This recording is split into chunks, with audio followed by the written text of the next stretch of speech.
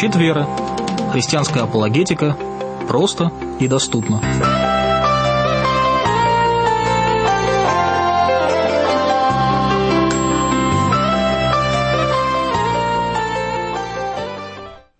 Добрый вечер, дорогие друзья. Сердечно рад приветствовать всех вас, кто слушает наш эфир сегодня на волнах Трансмирового радио из студии в Санкт-Петербурге. Дмитрий Требельский и Валерия Сорокина. Добрый вечер, Валерия. Добрый вечер. Мы ведем программу, которая называется «Щит веры». Как вы знаете, это апологетическая программа, и наша основная цель – это разговаривать с вами, сообщать вам и рассуждать с вами о разных вероучениях, которые носятся в этом мире. И сегодня мы будем говорить о таком интересном, как мне кажется, явлении, как вегетарианство. Уверен, что как минимум несколько раз в жизни вы сталкивались с людьми, которые говорят: а я не ем мясо. И они считают себя вегетарианцами. И так как это распространилось в наше время все больше и больше, приобретает влияние, приобретает популярность, и некоторые люди путают вегетарианство и здоровое питание. И они считают, что, питаясь растительной пищей, они ставят равенство между питанием растительной пищей как здоровым питанием. Ну вот мы с Валерией сегодня постараемся донести до всех вас, кто слушает, и надеемся, что вы донесете это до тех, кто практикует, что вегетарианство может быть очень даже нездоровым питанием, если его, опять же, неправильно к нему относиться и неправильно это практиковать. И самый главный аспект нашего разговора будет как раз тот, что у вегетарианства, оказывается, есть глубокие духовные корни. В принципе, те из вас, кто знают, что такое апологетика, вы не раз слышали такой термин и, наверное, представляете себе из этого термина New Age или теософия сначала, и в наши дни этот термин называется New Age. Именно в этом мировоззрении вегетарианство стало популяризироваться. Но, как сегодня Валерия удивит вас и удивила меня уже до эфира, что, оказывается, вегетарианство стало распространяться среди культных людей, среди людей, которые около христианских кругов и внутри даже христианских кругов задолго до появления теософии и задолго до появления New Age или новой эры. Так что надеюсь, что наш эфир станет для вас не только образовательным, но самое главное назидательным, поможет вам увидеть, если вы практикующий вегетарианец, что, может быть, вы приняли это для себя как практику, думая, что тем самым вы исполняете заповеди Божьи, думая, что тем самым вы каким-то образом соответствуете тому пути жизненному, какой Господь определил для вас. А может быть, вы увидите, что это было ошибочное ваше мнение, и в наше время, во времена послепотопные, во времена Нового Завета, мы можем есть любую пищу. И, в общем-то, к этому мы с Валерией сведем наш разговор, что Писание говорит нам, уже с конца начну, что Писание говорит, что для христиан, для тех, кто следует Господу Иисусу Христу, никакие диеты не являются показанием или противопоказанием к праведности. Наша праведность, она не от того, что мы едим и пьем, а наша праведность от того, какие отношения с Господом Иисусом Христом у нас есть. И если у нас нет никаких отношений с Господом, то, поверьте, неважно, будете ли вы вегетарианцем стоять на суде Божьем, или вы будете с жутким чудовищным мясоедом и стоять на суде Господа, в любом случае суд будет осуществлен не за то, что вы ели, или не за то, что вы пили, не за то, что вы сделали, или за то, что вы не сделали. Суд будет осуществлен по тому отношению, которое вы в своей жизни проявили к Богу, который сотворил вас. Тому отношению, которое вы развили, когда день за днем вы либо избирали быть в послушании у Господа, либо вы избрали жить своими путями, и Господь сказал, что широк путь, который ведет в погибель. И наша задача, самая главная задача Трансмирового радио как организации и нашего эфира как частности, это говорить о том, что служит нашему спасению. Итак, мы с Валерией начинаем наш сегодняшний разговор, который посвящен вопросу духовных корней вегетарианства. Как вы знаете, наш эфир идет в прямую, а не в записи. Если в записи, то мы предупреждаем. На сегодня прямой эфир, и вы можете, если хотите, поучаствовать в эфире вашими звонками. 596-0452, код Санкт-Петербурга 812, код России 7, 7-812-596-0452. Или вы можете написать нам сообщение в программе Skype TWR Radio или сообщение, или позвонить нам через эту программу. И те, и другие ваши звонки и сообщения будут нами прочитаны прямо в эфире. Вот у нас уже есть первое сообщение, мы даже еще не успели раскрыть тему, как приятно, что Сергей, не знаю из какого региона, но, может быть, даже, Сергей, вы напишите, откуда вы нас слушаете, но Сергей говорит, говорят, что вегетарианцы – это не те, кто любит животных, а кто растения ненавидит. Есть такое, да. Вот мы и об этом тоже сегодня поговорим. Так что спасибо, Сергей, что поддержали наш прямой эфир, дорогие друзья. Звоните, пишите, будем с вами говорить на эту тему, и постараемся ее держать в контексте нашего основного фокуса. Мы хотим служить Господу, и мы хотим прославлять Его драгоценное и святое имя. Тех из вас, кто будут звонить 596-0452, вы попадете в студию, наш звукорежиссер Андрей примет ваши телефонные звонки и потом будет соединять вас с нами. Так что не пугайтесь, сначала Андрей послушает вас и переведет разговор в студию 596-0452 или через Skype TWR Radio. Ждем вашего общения. Ну, Валерий, давай с тобой начнем разговор. Зачем вообще мы сегодня решили на эту тему говорить? Честно скажу, для меня, как для христианина, для меня, как для служителя Божьего, того человека, который, в общем-то, довольно давно интересуюсь и часто выступаю как апологет. Впервые я столкнулся с темой, что у вегетарианства есть духовные корни. Всегда думал, что они связаны с йогой, всегда думал, что это как-то связано с восточным медитативным образом мышления.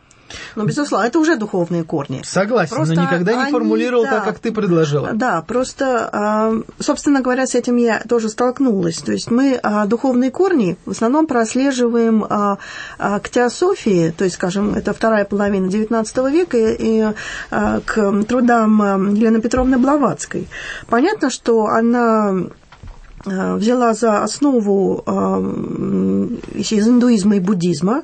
Потом она также, конечно, сюда герметическую традицию и гностицизм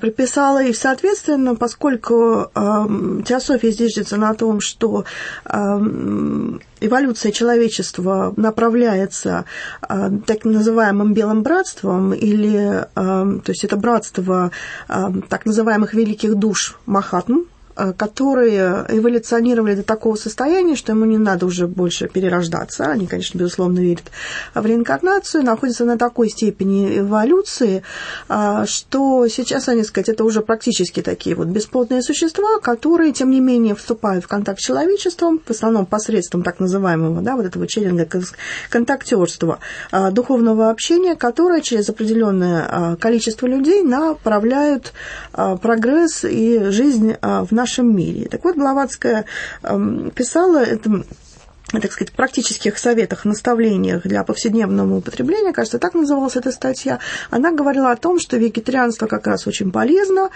что вегетарианство как вот тип аскеза, очищение организма очень способствует, так сказать, просветлению духа, а для это как раз одно из условий общения с махатмами. А для нее это был как бы ключевой момент. Ее учение вообще, она оказала огромное влияние, соответственно, все дальше группы культа и в теософской традиции, они все воспринимали вегетарианство как данность. То есть это было как бы часть вот их повседневного образа жизни. То есть понятно, с теософией было мне все понятно. Дело в том, что мы сейчас как центр обновляем наш сайт по, немножко рекламы займусь, обновляем сайт по движение новой эры, и мы создавали глоссарий, мы создавали хронологию, соответственно, для того, чтобы составить полную хронологию, пользовались определенными там источниками религиоведческими, и вот я постоянно наталкиваюсь в хронологиях на определенного рода даты. Даты, связанные с образованием вегетарианских обществ, союзов вегетарианских, веганских, и дата образования вот вегетарианского союза в Британии 1847 год. В какой-то момент я поняла, да, что мне нужно также в глоссарии написать несколько слов о вегетарианстве, то есть, по крайней мере, обозначить, что это такое. И я задумываюсь, хорошо, образование теософского общества 1875 год. Здесь мы видим 47-й, 30 лет. Значит, что-то еще должно было стоять, да, за этой популярной доктриной. И я стала заниматься исследованиями. Ну, прежде всего, я пошла на сайт Вегетарианского союза.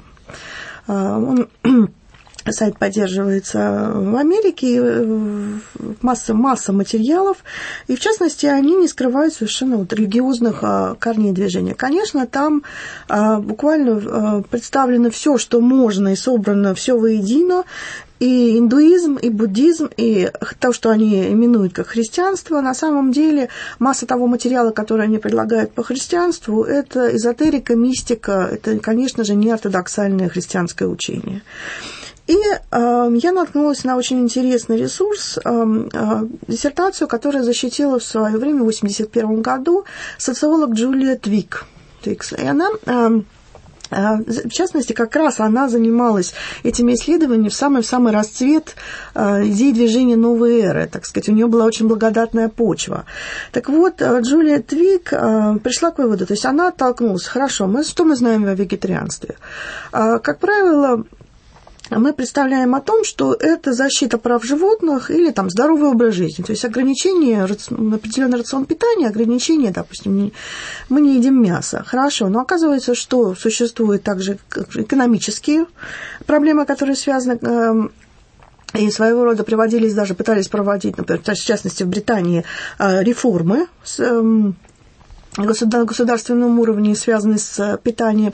И, конечно же, она не скрывает четвертый пункт, огромное исследование по религиозным корням этого движения. Конечно, мы видим, что здесь оказала колоссальное влияние западная эзотерическая традиция на формирование вегетарианских идей. И первые люди, конечно, которые способствовали развитию подобных идей, еще вообще вегетарианство начало практиковаться даже в XVI веке. А в основном это было, конечно, среди мистиков, аскетов, прежде всего в монастырях.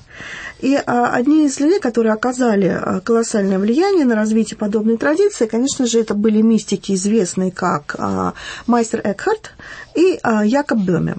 Но Экхарт был доминиканским монахом. Экхарт проповедовал фактически пантеизм. И он считал, что должен выйти, преодолеть какую-то теологическую традицию, выйти за пределы богословского учения тех времен.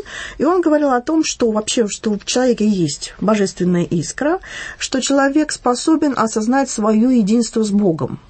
Вот суть, собственно, пантеизма в этом и существует. Наверное, слышали, популярного учителя движения новой эры Экхарта Толле. Это псевдоним. И, в частности, вот он берет имя Экхарт от отдавания дани эзотерической традиции и вот мистику, средневековую мистику мастеру Экхарту. Дальше, следующий человек, это Якоб Бöhme, живший на рубеже 16-17 веков.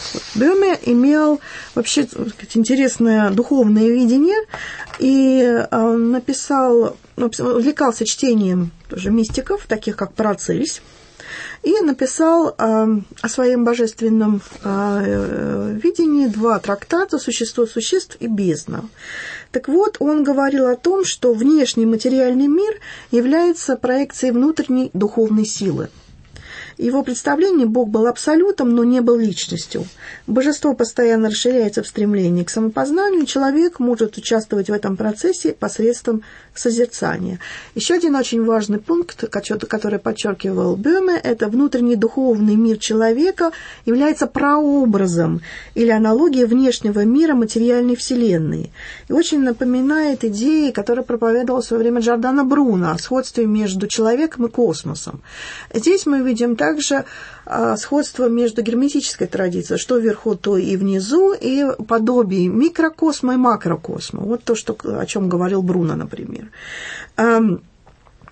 Бöhme создавал тоже свою концепцию, очень любил слова «любовь», «царство Божие», и он говорил о том, что человек может совершить прорыв, у него должно быть мистическое озарение, и смерть Иисуса Христа искупительная, вообще вот грехопадение, все это как бы уже на второй план отходило, и в результате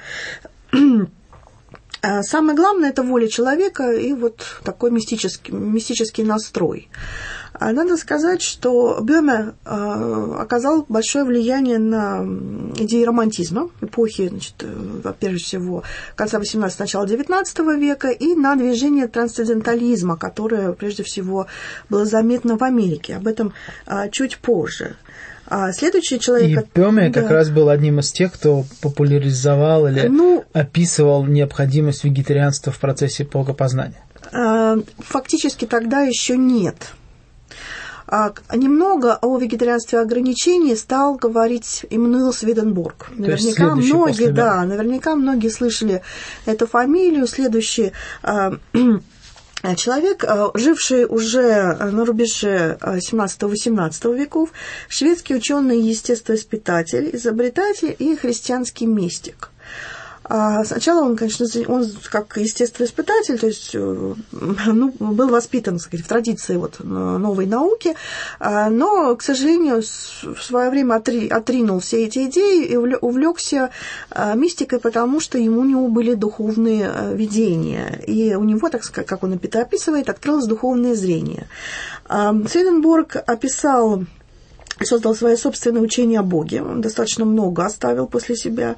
Учение о Боге, человеке, спасении, небеса и аде. У него также была там доктрина о браке. Но он говорил о том, что он видел духовный мир, то есть потусторонний мир, о том, что он посещал другие планеты. Чем нам интересен Сведенборг? Он говорит о том, что человек существует в двух планах: духовном и физическом, и что физический является лишь отражением духовного. Фактически он повторяет предшественника Бöhme. Mm-hmm. И наш философ русский Владимир Соловьев отмечал, что материи, как самостоятельного бытия, у Сведенборга вовсе не существует. Независимость материальных явлений от духовных причин и целей есть лишь обманчивая видимость субъективного происхождения. Сведенборг говорил, что человек вообще в процессе жизни раскрывается как дух. Mm-hmm. То есть он предрасположен к одному или к другому, уже после смерти он становится, либо он попадает, сначала он в таком промежуточном состоянии, потом либо рай, либо ад. Как бы то ни было, чем у него там было еще, он оспаривал учение о Троице, но дело в том, что Сведенборг, во-первых, оказал колоссальное влияние на развитие спиритуализма, потому что общение с духами, понятно, что лежит в основе спиритизма, и дальше уже движение спиритуализма. Кроме того, он заложил основу для новой церкви, еретического характера, который называется Новый Иерусалим. И вот, как раз та самая библейская церковь, причем они все это как бы в традициях достаточно христианской, развивается в Британии. Ряд служителей, причем некоторые из них даже оставались в лоне англиканской церкви, воспринимают идеи Сведенборга и формируют в конечном итоге так называемую библейскую церковь. И именно библейская церковь закладывает вот это учение для вегетарианского общества. Интересно, что параллельно в это же время, еще чуть раньше, существовала в Англии в 30-х годах так называемая община согласия, в которой проповедовалась строгая аскеза, люди соблюдали целибат, женатые туда даже, пары семейные даже не допускались, они занимались сыроедением, вели очень такой простой образ жизни, очень просто одевались, но при этом напоминали, наверное, квакеров, для англичан знакомое такое явление. И как один из посетителей, во-первых, его удивило, что они ели капусту прям так сырую. Вот. А во-вторых, он говорил, что их основная доктрина, центральная доктрина заключается в том, что счастье – это неверно. То есть, очевидно, люди произвели на него очень унылое, такое печальное впечатление. Так вот, эта община согласия, она была как раз построена на том, чтобы человек жил осознанно, чтобы он был таким достойным, нравственным, чтобы он всех любил, но они очень много фокусировались на мистицизме. И эта самая община имела очень тесные связи с Эмерсоном и Олкоттом. Это одни из лидеров движения трансцендентализма, который зарождается в Америке. Как раз трансценденталисты говорили о том, что надо быть ближе к природе. Да, это как бы тоже явление, вышедшее из романтизма. И это была своего рода также реакция на суровое пуританство, на пуританское богословие. В результате человек вообще как бы отвратился от Бога, и многие как раз обратились к природе, проповедовали тожество души человека, мира и Бога, духовное самосовершенствующее и очищающее близость к природе, противоставляние интуитивный духовный опыт учения традиционных церквей.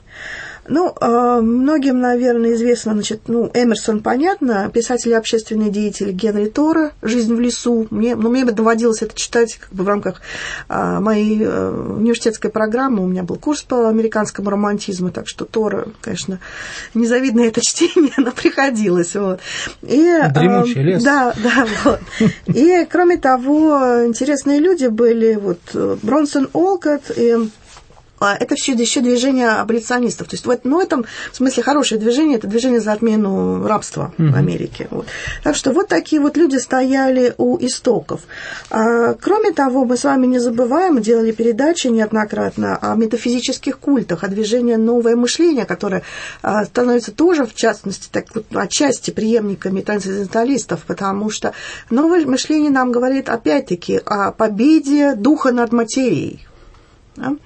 О том, но только новое мышление говорит о том, что все, что у нас зарождается, в наших мыслях, в нашем мозгу, оно все в нашем рассудке, оно имеет возможность управлять всеми другими физическими организмами. В этом плане материя подчиняется духу. То есть фактически все, что мы создаем нашим рассудком, оно воплощается в действительности. Начиналось это с учения Финиса Пахреста Куимби, который начал как целитель месмерист, то есть он верил в животный магнетизм Франца Антона Месмера, и позже он разрабатывает свое такое учение, пользуясь, опять-таки, христианскими терминами, и говорит о том, что как бы в каждом человеке, в принципе, есть исцеляющий Христос. И человек, возвышаясь своим духом, правильно мысля, направляя свое мышление, он может исцелить любую, в принципе, болезнь, отказаться от неправильного мышления, и мы можем... В результате в Америке это развелось движение позитивного мышления, это перенеслось дальше на, в общем, общую бытовую жизнь. И в результате мы с вами имеем и жанры позитивного литературы, и мы с вами имеем массу американских культов, которые связаны с науками разума. Я тебя прерву здесь на секунду, потому что время все-таки идет, и хочу напомнить, что, в общем-то, мы с Валерией такую историческую справку она сейчас нам представила о том, что вегетарианство, в том, как мы его сейчас знаем, на самом деле имело довольно-таки глубоко, точнее, распространенные корни. Но давай я задам такой уточняющий, может быть, вопрос. Ты произнесла очень много различных имен деятелей прошлого, мыслителей, да, которые сильно испортили людям жизнь, как я считаю, введя всевозможные учения по лукавству человеков, по хитрому искусству обольщения. От простоты во Христе они отвлекли, но использовали они очень простые какие-то аргументы. Правда, ведь они же не могли с такими речами просто так начать обращаться к людям. Они, наверное, скорее всего, людям объясняли, что кушать мясо плохо, потому что... Почему? Почему они пришли к такому... Мясо отождествлялось с материальной составляющей человека. Оно осуществлялось со смертью. Более легкая пища, растительная пища отождествлялась с просветлением, с очищением организма, с духом. То есть мы говорим с вами об идеях гностицизма. То есть получается, что изначально проблема питания здорового вообще не стояла. Отчасти, только отчасти. Больше, то есть основная концепция и основной взгляд был именно связан с тем, что, отвергнув истину библейскую о том, как человек устроил, Господь Бог устроил человека, они выдвинули свои представления о том, что человек – это дух прежде всего, а материя не просто вторична, но она даже вредна. И чтобы одержать победу над материей, человеку необходимо, соответственно, какое-то определенное питание. Да. Они же, люди-то, были тоже не совсем как бы примитивные, да, они понимали, что человек не может питаться, как говорят некоторые, одним Святым Духом. Ну, рассказывает о том, что есть, которые питаются энергией. Вот сегодня я как раз посматривала интервью с одним таким деятелем, защитником прав животных, который утверждает, что есть у нас женщина такая в России, которая вот уже лет 8-9 питается только солнечной энергией. Ну, тут не Святым Духом, но, во всяком случае, не ест. Мы понимаем, что эта женщина уникальна в своем роде, ее, скорее всего, держат в каких-нибудь очень ярких солнечных кругах, так как солнце у нас в России это исключительно на юге творится. Ну, неважно, мы сейчас можем иронизировать. Понятно, что эта женщина водит за нос своих последователей, она не может питаться солнечной энергией по определению. Либо ей вживили какие-то фотоэлементы. Но, тем не менее, философы древнего, не древнего, философы прошлого, рассуждая о победе духа над материей, пришли к выводу, что чтобы дух победил материю, нужно быть не просто аскетом в питании, как, в общем-то, христианство всегда учило о том, что к питанию надо относиться не больше, чем к... То есть питаться нужно так, как можешь, да, то есть не злоупотребляя какими-то излишествами в пище и излишествами, тем более, в выпивке, да, то есть христианство формирует вполне-таки здоровое отношение к еде и к потреблению напитков. К спиртному христианство вообще отрицательно относится. Секеру, как говорится, вообще в Писании лучше не употреблять вообще. Она буйна и сводит людей с ума очень быстро. Это все мы знаем из Писания. Но люди, отвергнув здравое Писание, решают, что победа духа над плотью, победа духа над телом завершается тем, что можно придумать дополнительные какие-то инструменты питания. И тут на помощь приходит что? Они вдруг увидели, что мясо – это убитое животное, значит, плохо. Плохо, да.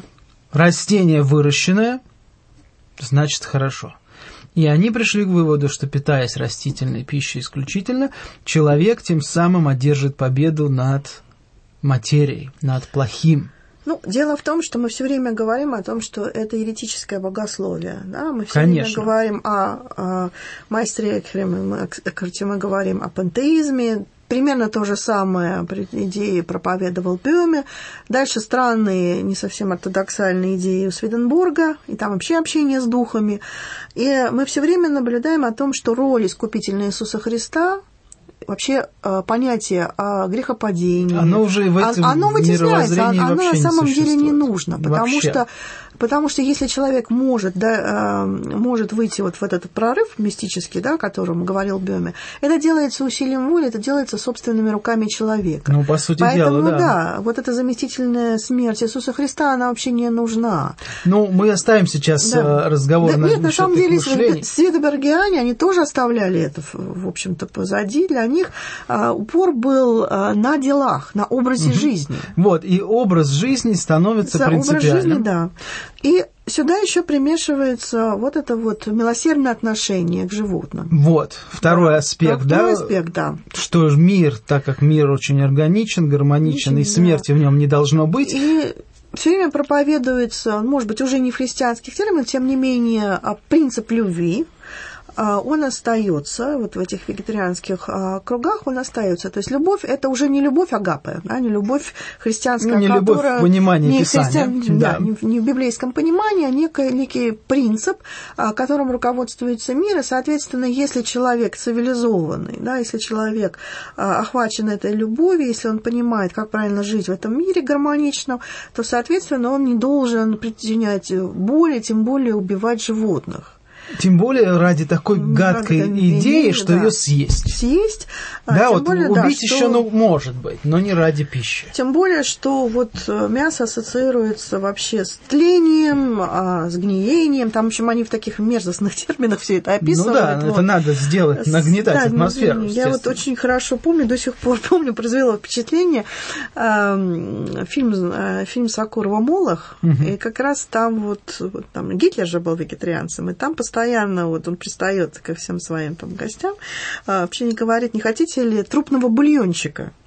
Вот это вот примерно это также действует на психику. То есть если все время внушать в своем общении, что вы едите там что-то мерзостное, гадкое, говорить о гниении и прочем, то, соответственно, убивается, что да, лучше от этого отойти и употреблять светлое и чистое в виде там, овощей и фруктов. И это раз. Во-вторых, интересный факт, не экономический, между прочим. Идеи, которые распространяла вот эти вот самые церкви, которые были связаны со святопергианами, вот библейская церковь, те, кто проповедовал вегетарианство, они много работали в очень бедных районах. И, соответственно, значит, люди в эти церкви шли. Почему? Во-первых, они оказывали какую-то медицинскую помощь, потом там было благотворительное питание. Соответственно, конечно же, своих идей распространять было легче в такой среде. Во-первых, люди были неграмотные, да, они плохо знали Писание, плюс им оказали помощь, они, в принципе, даже с благодарностью могли принять все, что угодно. И потом, я думаю, на овощном рационе было легче прокормить ораву вот таких вот, да, безработных или там просто бедных людей.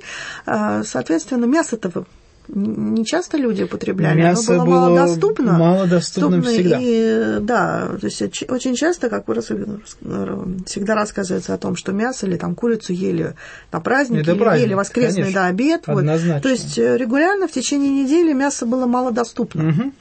Вот, соответственно, просто экономическая реформа. И до сих пор есть такие мысли о том, что надо ограничивать произведение мясных мясопродуктов, произведение рогатого скота, для того, чтобы можно вполне прокормиться на растительные пищи. И вегетарианцы проповедуют о том, что мясная промышленность только среду загрязняет, мало того, что она такая, в общем, жестокая, она еще и никакой пользы не приносит. Ну да, в общем-то, у вегетарианцев есть на это свои какие-то... То есть вот различного рода организации, существовал еще такой орден Креста, который проповедовал подобные вещи. Они были, кстати, очень похожи с церковью, либеральной католической церковью, которую организовал в свое время один из президентов Теософского общества Чарльз Литбитер. Церковь, кстати, католическая, это существует до сих пор. Так вот, этот орден Христа тоже проповедовал подобные вещи, но они уже отошли фактически от христианства. Ну да, это нельзя сказать, что это христианское. Да, это были в основном пантеистические идеи, гуманистические, пантеистические идеи. И в конечном итоге, то есть тут еще, конечно же, уже теософия мощным таким потоком влилась со своими рекомендациями по поводу вегетарианства. И вот, так сказать, в этой эзотерической струе вегетарианство начинает набирать ход. Но вообще оно достаточно было популярно, наверное, в разные периоды, но в частности таких из комических, таких достаточно, вот в семье Репина, художника нашего, да, вот там тоже вот жена очень увлекалась вегетарианством, кормила мужем сеном фактически, но вот и такое было, да. Ну, может быть, это из соображений, действительно, здорового образа жизни, а не каких-то там духовных аспектов. Ну, надеюсь, что это увлечение рано или поздно там некоторых людей проходит, но надо сказать, что я почерпнула много идей, увидела, что вегетарианцы тоже бывают разные, вообще их 6 типов. Есть совсем строгие, это веганы, да, которые не употребляют никакой, так сказать, плоти, да, ни мяса, ни рыбы, ни дичи, также ни молока, ни яиц, и, соответственно, никакой там кожи и прочее, то есть никаких продуктов, связанных с животными. Вот. Ну, есть вегетарианцы менее строгие, которые могут употреблять все, кроме мяса. Есть, которые там не употребляют курицу или рыбу, или там молоко, или яйца. Ну, в общем, вот их так 6 типов. Да, в общем-то, люди... Да, то есть, фактически, есть совсем строгие и не строгие. Да, себя тешат, развлекают. И относятся к еде как к некоему, я бы даже сказал, культу, да, вот я обращал внимание, что люди, вегетарианцы, они как-то даже немного, а некоторые даже и много гордятся тем, что они вегетарианцы, и делают это как-то очень, не то чтобы вызывающе по отношению к мясоедам, но, тем не менее, как-то вот выглядит это как позиция, что ли. И мне кажется, что гордыня здесь явно не последнюю роль играет в выборе вот такого образа питания. Опять же, есть здоровое питание, которое могут рекомендовать только врачи-диетологи, или здравый смысл. Например, когда вы смотрите на себя в зеркало, и вы видите, например, избыточный вес, то вы можете однозначно решить, что употребление каких-то углеводосодержащих продуктов будет вредно для вас, и вы можете ограничить себя. Если вы видите, что у вас какие-то там явления на коже, вы можете пойти к врачу, и врач может порекомендовать, что у вас какие-то аллергические реакции. То есть, здравый смысл подсказывает, что надо что-то делать в питании. Если вы полностью удовлетворены своим внешним видом, и у вас нет никаких заболеваний, то, может быть, вам и не стоит заморачиваться насчет питания. Но вдруг однажды вам может посетить мысль, что это может быть душевно. Может быть, эмоционально вы как-то будете себя чувствовать по-другому, если вы откажетесь от употребления неких продуктов. Например, нам врачи рекомендуют не употреблять спиртное. Даже при приходе на работу, приеме на работу, привычки-то, плохие привычки есть, и к плохим привычкам относятся не только курение, но и употребление алкоголя. Врачи рекомендуют не употреблять алкоголь. Почему? Потому что вредно сказывается на здоровье. Это не здоровое питание. Я к чему говорю? Что действительно есть вещи, которые могут повлиять на наше самочувствие душевное, физическое и так далее. Но третий вариант, когда вдруг человек говорит: я хочу чувствовать себя духовно лучше. Я хочу, чтобы мой внутренний мир соответствовал некому такому состоянию, где я знаю, что я правильно поступаю. Это ощущение праведности, правильности, стремление к чему-то более высшему, светлому. Как человек, он хочет что-то более высшее, светлое. Ему рассказывают Евангелие, такому человеку. И говорят: ты знаешь, свет мира пришел, Иисус Христос. Иисус, Он сказал, что человек должен покаяться в грехах и стать учеником, и последовать за Ним, и тогда наследует Царство Божие. Царство Божие – это не усилия человеческие, но это полное посвящение в виде веры. Мы рассказываем Евангелие, мы стараемся, чтобы человек уверовал. Человек говорит: это слишком просто, как правило. Многие люди говорят: это слишком просто, предложите что-нибудь более сложное. И здесь на сцену приходит какой-нибудь оккультист, который говорит: я могу предложить тебе другой вариант. Стань вегетарианцем. Откажись от всего плотского. Бог не хочет никаких жертв. Бог любит жизнь. И неужели ты будешь верить в Бога христиан, которые жертвы всякие Он там требовал у них? Посмотри на нашего Бога. Наш Бог добр, любящий. Он не замечает, для Него вообще грехов не существует. Стань вегетарианцем. Да, это один из аспектов, которые, мы бы сказали, связали бы с восточным мистицизмом или, по крайней мере, с движением новой эры. О чем, собственно, и проповедовалось. Наверное, я вам сейчас приведу цитату из одного идеологов движения новой эры, чтобы вы поняли, о чем идет речь. Сэр Джордж Тревельян, это 71 год, он пишет «Видение...» 1971 год, «Видение века Водолея». Век Водолея, эра Водолея связана, да. Так вот, в 1971 году Тревельян пишет, это британский идеолог новой эры: «Сейчас мы не нуждаемся в храме, ибо тело», ведь тут есть библейские аналогии, они все время тоже этими пользуются, «ибо тело предлагает нишу, которая позволит божественности родиться в каждом отдельном сердце. Таким образом, каждый человек несет ответственность за собственное тело в качестве храма для новых тайн. Он должен подготовить его, очищая кровь через соответствующую диету, правильное дыхание, упражнения и медитацию. Тело должно стать органом, через который могут действовать свет и огонь духа для преодоления тьмы нашей окружающей среды. Спасти наш загрязненный мир можно только если человек настолько преобразует себя, что сами клетки его тела будут нести в себе жизнь духа и излучать ее».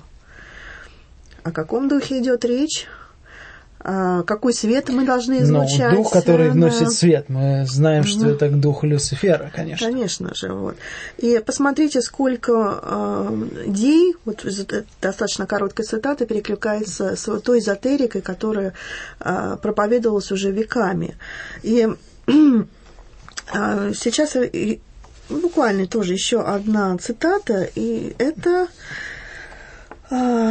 Сейчас я найду. Так. Мне просто очень понравилось. Я думаю, что очень созвучно тому, что то, что писал Тревельян. Так. Открыла и потеряла. Ну, пока ты ищешь, я просто напомню нашим радиослушателям о том, что вот вы слышите шуршание страницы, значит, мы в прямом эфире, мы ничего не вырезаем. 596-0452, наш телефон, если вас заинтересовала тема духовные корни вегетарианства. Я уверен, что вы уже осознаете, что это не невинная забава, типа я не ем мясо и этим горжусь. А здесь на самом деле очень глубокие духовные корни, почему дьявол хочет, чтобы люди не ели мясо, почему для него это принципиально важно. Видите, через потребление растительной пищи оказывается ложная идея, что человек может очиститься, и не только человек очистится, но и мир, в котором мы живем, тоже очистится вместе с нами. Это одна из кардинальных идей движения новой эры, о том, что придет новый век.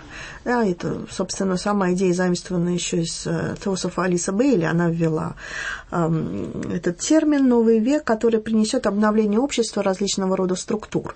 И вот вегетарианство – это необходимый ингредиент это очищение организма, приготовление себя к духовному такому пути.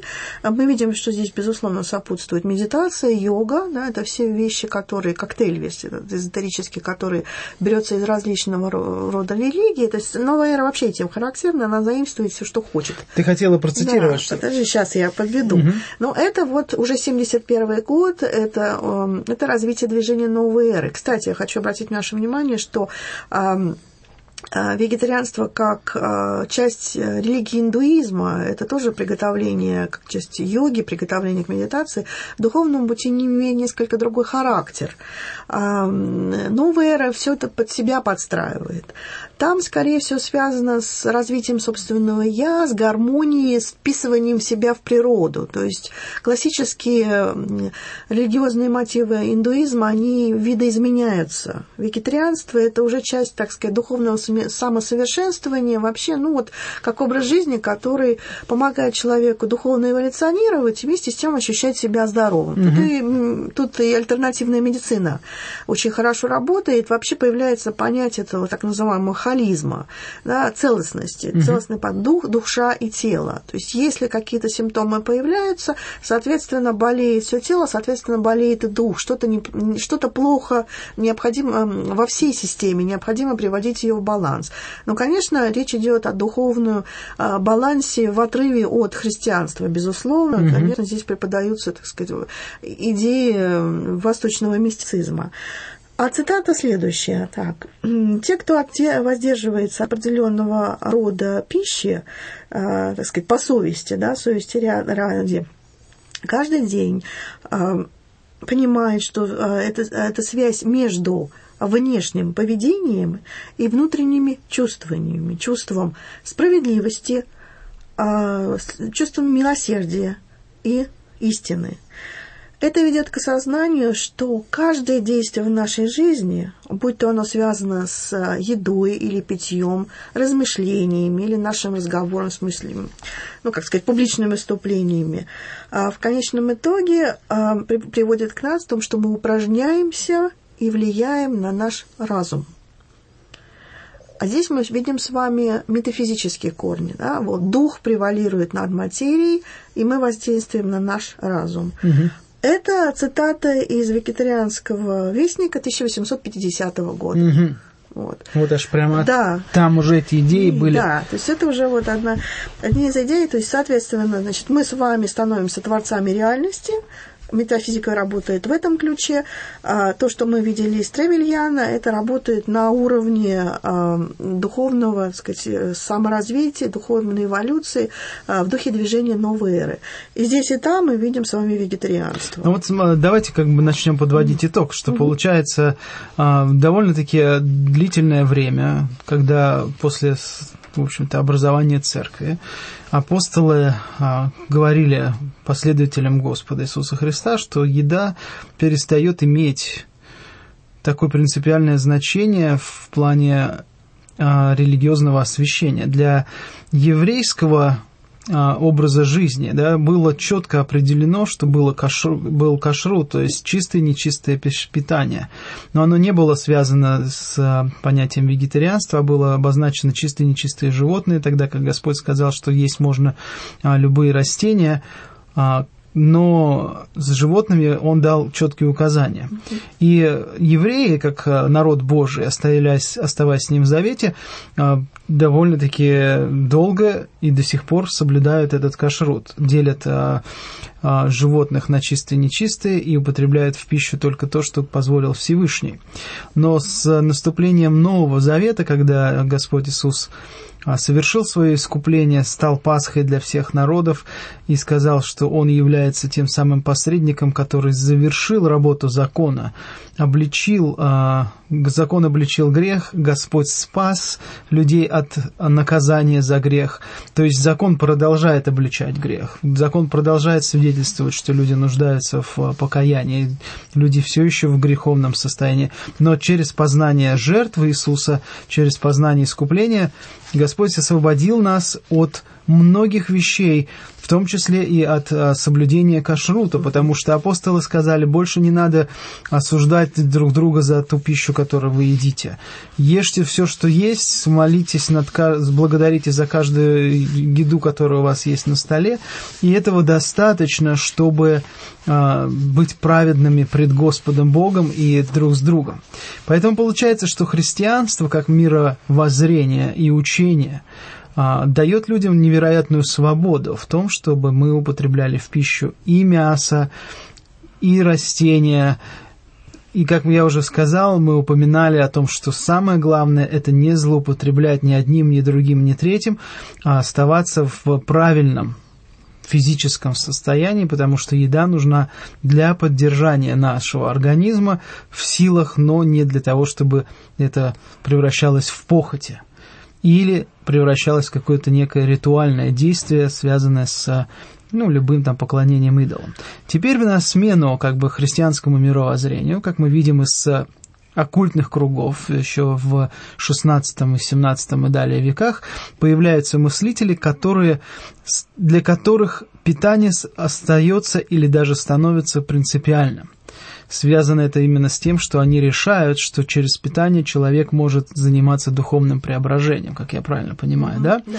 И они выдвигают вот эти идеи, которые оказываются очень даже созвучны восточным религиям, хотя в то время, до появления теософии, до появления вот этих вот величин, таких как Блаватская, и Рерихи, которые соединили западное мышление с восточной медитацией, до этого еще. Западная традиция оккультно очень успешно питает подобные идеи. Да, получается, что вегетарианство – это некий такой серьезный, не то чтобы мостик, но это некая связующая субстанция, что ли. То есть люди оккультные склонны к вегетарианству, получается. В общем, да, в какой-то степени. Но я вас удивлю тем, что, может быть, кого-то удивлю, может быть, нет, что и в христианских кругах есть некие учения, которые, во всяком случае, подводят некую базу под вегетарианство в христианском контексте.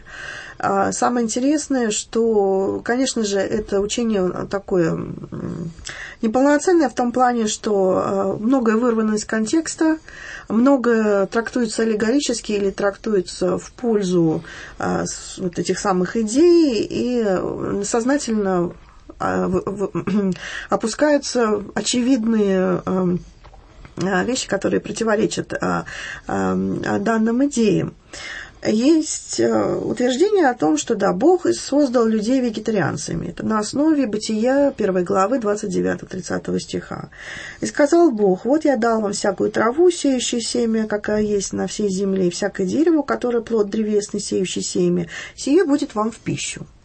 И вот очень многие утверждают, что да, Бог сделал нас вегетарианцами. Но потом случилось грехопадение, и потом человек, тем не менее, питается разнообразной пищей. И мы знаем о том, что приносит жертвы, и Бог предпочитает как раз жертву Авеля, ягненка, да, и вот первое убийство случается как раз на почве вот этого непонимания, и это все опускается.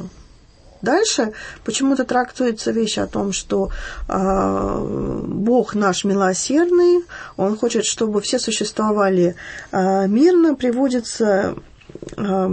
опять-таки вырывается из контекста, совершенно по-другому трактуется стих из Осии 6.6. «Ибо милости хочу не жертвы, и боговедение более нежели все сожжения». По-моему, вторая часть стиха вполне объясняет первую, но, тем не менее, как-то закрываются глаза на эти вещи. Затем трактуется странным образом тоже Исаия 11 глава о том, что да, вот все должны возлежать, и козленок, и теленок, и молодой лев все вместе.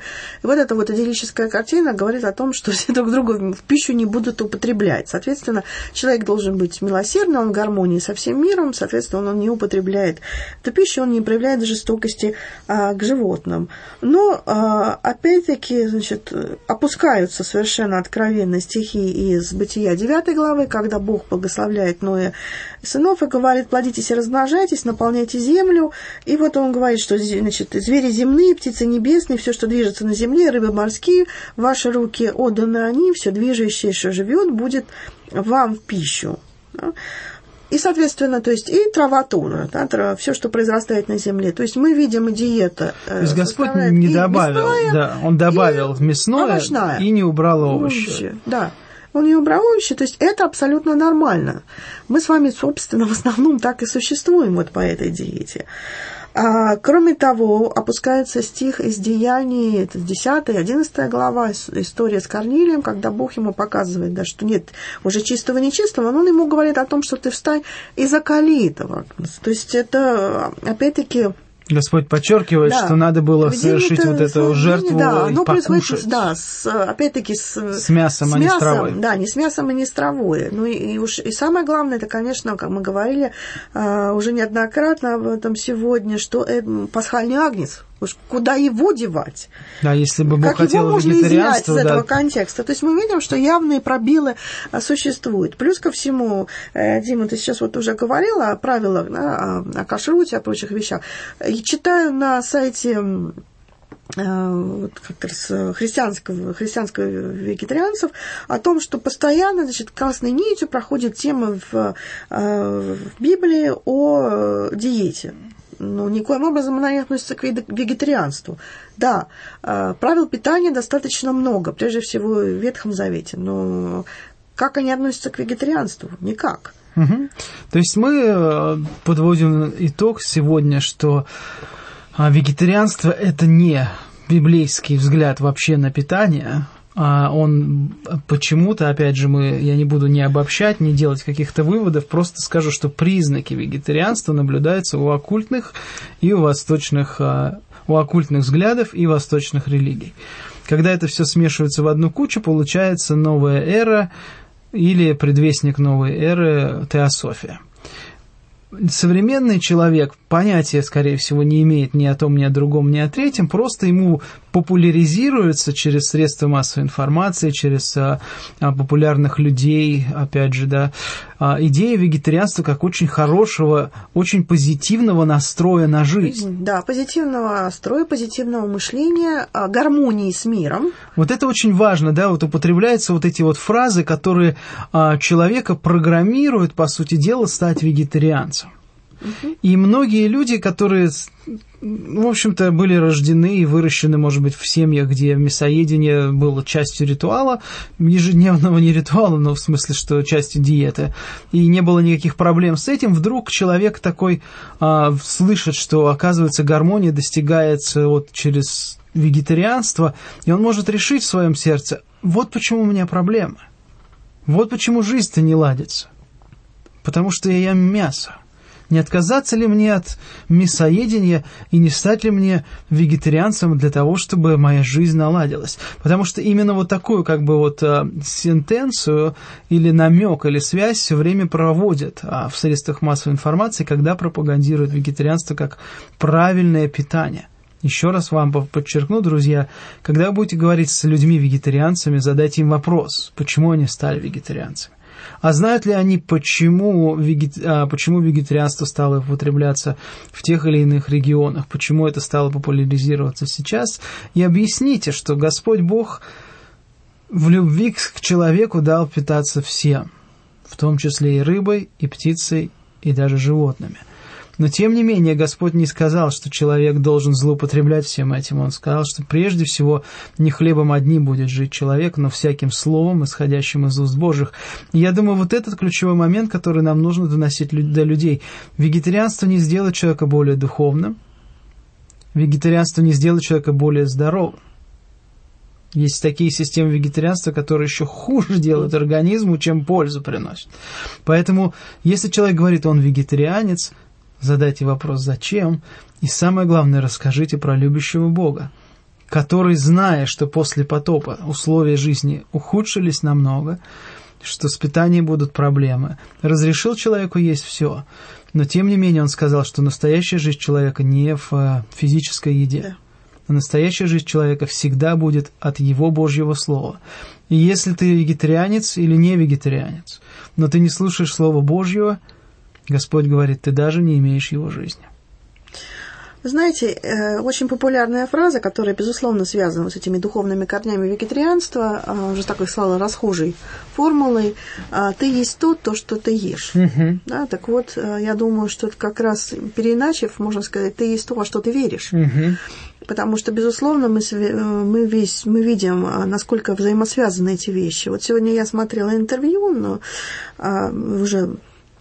видеозапись в интернете с одним из наших российских рэперов, который вот сознательно пришел к вегетарианству, он фактически даже веган, то есть он еще защитник прав животных, соответственно, он практикует суперздоровый образ жизни, он такой спортсмен, он бегает, он ходит, по-моему, там в мороз лютый в шортах, и он рассказывал свою историю. Так вот, я, 20 минут ждала, то есть, какой-то момент, наверное, через 10 минут он рассказал, что я задумался о духовных вопросах, когда начал заниматься вегетарианством. Угу. И вот, сказать, шарахалось одного, там другое, он занимался тяжелой атлетикой, там была белковая диета, он сильно набирал, потом он сильно худел, в общем, у него там разная была история, но это он был еще очень молодым человеком.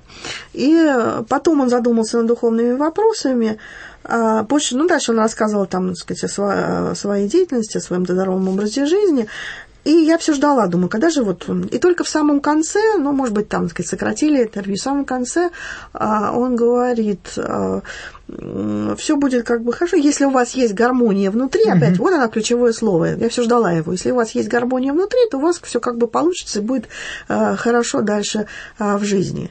Опять-таки, вот этот вот нью-эйджевский мотив, который присутствует, вот эта духовная гармония, которая, к сожалению, без Бога внутри, она другого рода гармония, из других источников, да, это все вот как бы тот самый восточный мистицизм. Вот человек от здорового образа жизни явно пошел вот другим путем и стал задумываться о духовных вопросах, к сожалению, не в ту сторону. К сожалению, он пал в эту сеть вегетарианства, потому что, опять же, питание, да, вот человек, ты хорошо сказала, что человек ест то, во что он верит. Потому что действительно человек хочет познать духовность, и когда ему предлагают поверить в Господа Иисуса Христа и Его жертву, человек говорит, это слишком легко, не задумываясь, что на самом деле это очень тяжело. Ему хочется любому человеку хочется приложить свои усилия для того, чтобы почувствовать себя в гордыне немножко более духовным. Ему говорят, чтобы тебе почувствовать себя духовным, начни кушать только такую-то пищу. И когда человек начинает говорить, я ограничил себя в этом, гордыня приходит и начинает человека дальше и дальше уводить от истины. Друзья, наш прямой эфир завершился. Мы поговорили с Валерией. Сегодня, мне кажется, очень интересный был разговор насчет духовных корней вегетарианства. Будьте внимательны, это не невинная забава, как мы понимаем, а это серьезная духовная тема, над которой стоит человеку подумать. Пусть Господь вас благословит, оставайтесь в простоте Христа, и пусть никто не осуждает вас ни за пищу, ни за питье, и возрастайте в благодати Господа. Через 2 недели снова в этом эфире. С Богом.